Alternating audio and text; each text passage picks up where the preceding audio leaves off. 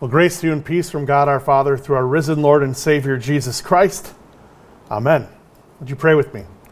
Heavenly Father, we thank you for this day. We thank you that this is the day that you have made, and so we rejoice and we are glad in it. We come before the King, we lay down our coats, we lay down our branches, and we shout Hosanna in unison with those who gathered. Lord, we know wholeheartedly, though, just like those folks, we also can be fickle in our lives. And so those hosannas turn to crucify him later in the week. And we repent of that, and yet we learn not only from them, but from our own lives on how we better serve others and serve as missionaries in our own lives. So Lord, be with us. Let your words permeate in our hearts and in our heads. And Lord, may the words of my mouth, the meditation of our hearts be acceptable in your sight, O Rock, and our Redeemer and Lord. Amen. We're going to talk about two parades today. This is a week of two parades that Jesus is at the center of. The first parade is the one that we heard about just in the gospel lesson, where he is paraded into town on the back of a donkey, and the crowds gather with him, and they're excited to see him, and they crowd in on him, and they lay down palm branches and yell, Hosanna in the highest. He is the King of Kings and Lord of Lords. And then later on in the week, of course, we hear about this march to the cross in which Jesus is carrying his cross and he's being mocked and criticized and looked down upon. And the first one that we want to focus on for today really is the parade of Palm Sunday. And I don't know about you, but I feel like I was actually there. Now, I obviously wasn't actually there back in 30 AD-ish. I was actually there on June 19th or June 21st of 2016. You see, June 19th, 2016 might not mean much to any of you who are watching this, but to me, it is etched in my brain. It was the night before I was supposed to fly into Cleveland, Ohio.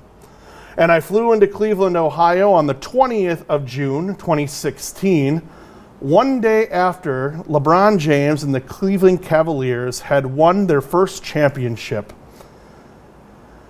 It was a time of excitement. It was a time of weirdness. It was a time in which I booked my hotel on a Saturday, and I flew in to visit a mission in Cleveland that helps refugees and people who are poor and diverse and overlooked and underestimated. And the hotels were cheap, right in downtown. Great place to stay. Don't rent a car. Ubers are aplenty. And on Sunday, I went back to look at the price of hotels, and I realized there was going to be a party in the city, and I was going to be in the midst of it. And so that first day when I showed up, everybody's spirits are high. It's the 20th. It's the day after Cleveland wins the championship. Everyone's excited. People are just thrilled to be alive and from Cleveland. In fact, they had changed their name not only from Cleveland, but they now started calling themselves Believeland, because they knew that there was a chance that they could win a championship because the king himself, LeBron James, was on their side. And so it was on June 21st, 2016. I woke up from my hotel room and I tried to get an Uber, and there was no Ubers available. And so Cleveland has this really interesting subway system that was built in the heyday of Cleveland, the 1920s, 1930s, 1940s. Cleveland, home of the first gas station, I guess. That's a thing.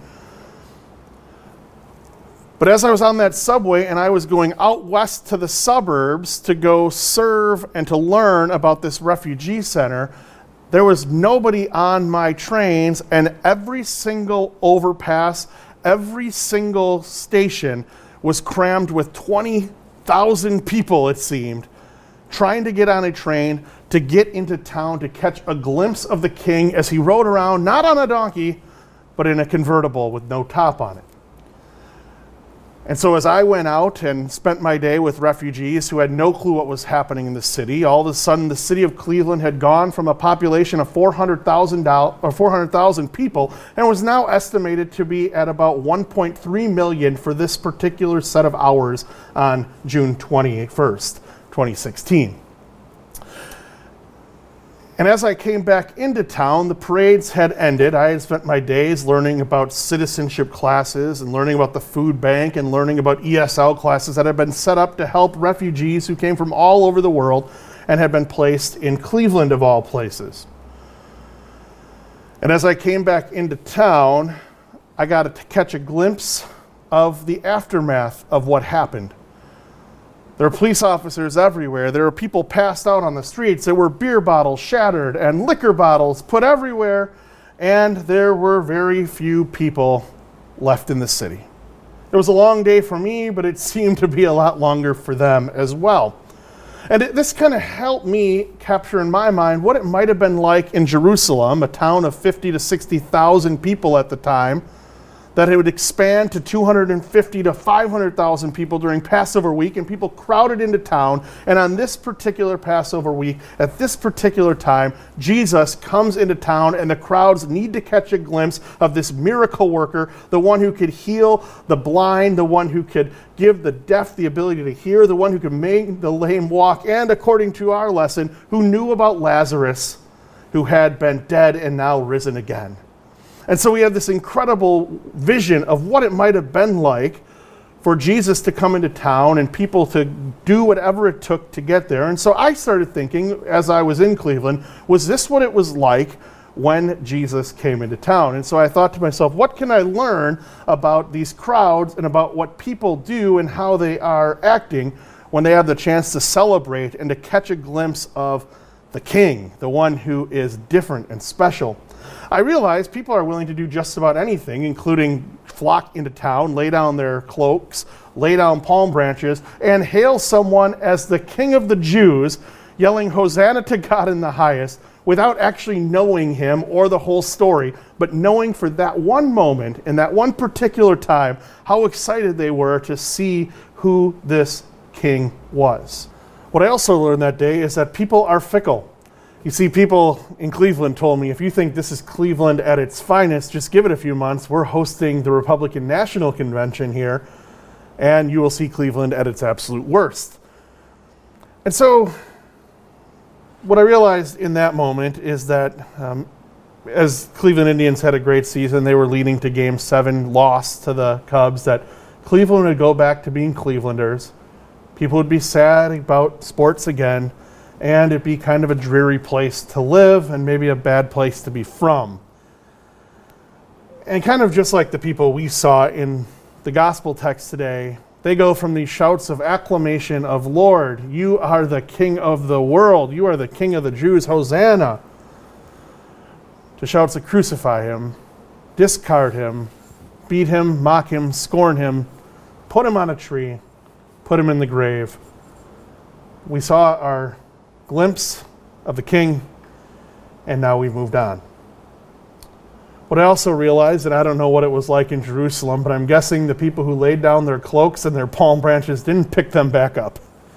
And so what I realized is that people make a mess, and they leave behind a mess, and when crowds come in and they take over and they are only there for a short time, they sort of just leave, and other people are forced to clean up the mess. And in this case with Jesus, the government was there to handle the mess, to handle the anxiety and the anger and the fickleness of people.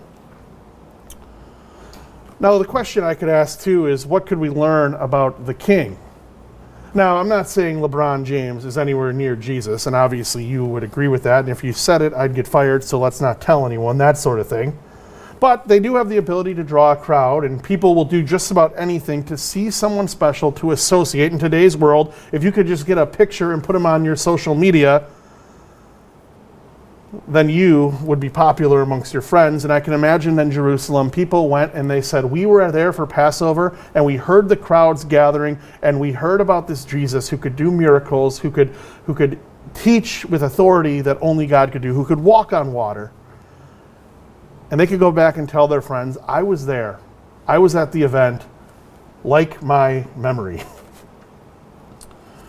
Now, Jesus and LeBron are obviously two different people, and they have two different things. And so LeBron James will eventually fade, and he's had to move on to try and win more championships and do those sort of things. People always think of the good days in Cleveland, and Jesus obviously hangs on a cross, but then doesn't stay in the tomb. He bursts forth triumphantly from the grave. And Jesus has this authority that comes, and Jesus is the one who takes away the sin of the world. And so the people yelling Hosanna that day were saying true things, just not sure they realized it. And as I think of Palm Sunday, and I think of what this means for us, and I look back at the scripture lesson from Zechariah, and I hear about how this was projected and planned and predicted, prophesied, hundreds of years earlier, that this Jesus would come in riding not on a powerful horse, but on a donkey. I realize that God has an incredible plan that doesn't just extend way before Jesus, in fact, going all the way back to the Garden of Eden, but it extends all the way to us in 2021. So what can we learn about this story and about the crowds and about the people and about this Jesus that can affect our lives and the way we view the world and the way we view people? And I would argue that just like the people in this story and just like the people in 2016 Cleveland, the people here in Hawaii and wherever you may be viewing from are people, which means they don't change all that much. They're sinful, broken human beings who are willing to do anything to get a chance and a glance at fame, to be connected, to be with the in crowd. But they're also fickle people who one day will say Jesus is Lord and I'm giving my life to him and I have accepted or I have received the Holy Spirit into my life. And it shouldn't shock you when years later they go, yeah, that was a fad. That was a thing. And people always tend to leave messes. And sometimes we have to clean them up. Sometimes you have to clean them up. Sometimes the church has to clean them up.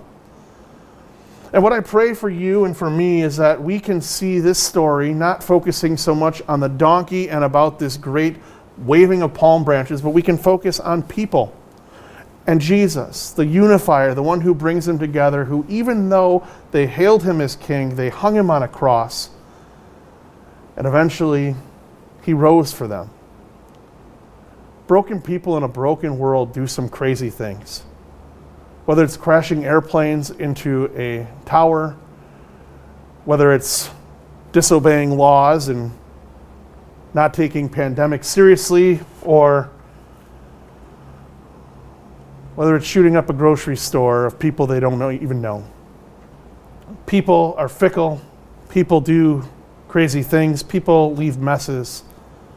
And people act on their own behalf very often. And yet Jesus comes for people. And he came for them, and he comes for the people of Cleveland, and he comes for us today. And he comes for the broken people who don't necessarily even realize they need him. And this Jesus, who is the King of the world, the King of the Jews, we shout Hosanna to because of our own brokenness and our own short-sightedness and our own shortfalls. He still loves us, and he still says, you are worth it. I love you. And I was sent by my Father to willingly die on the cross. Even though I didn't deserve it, but you did.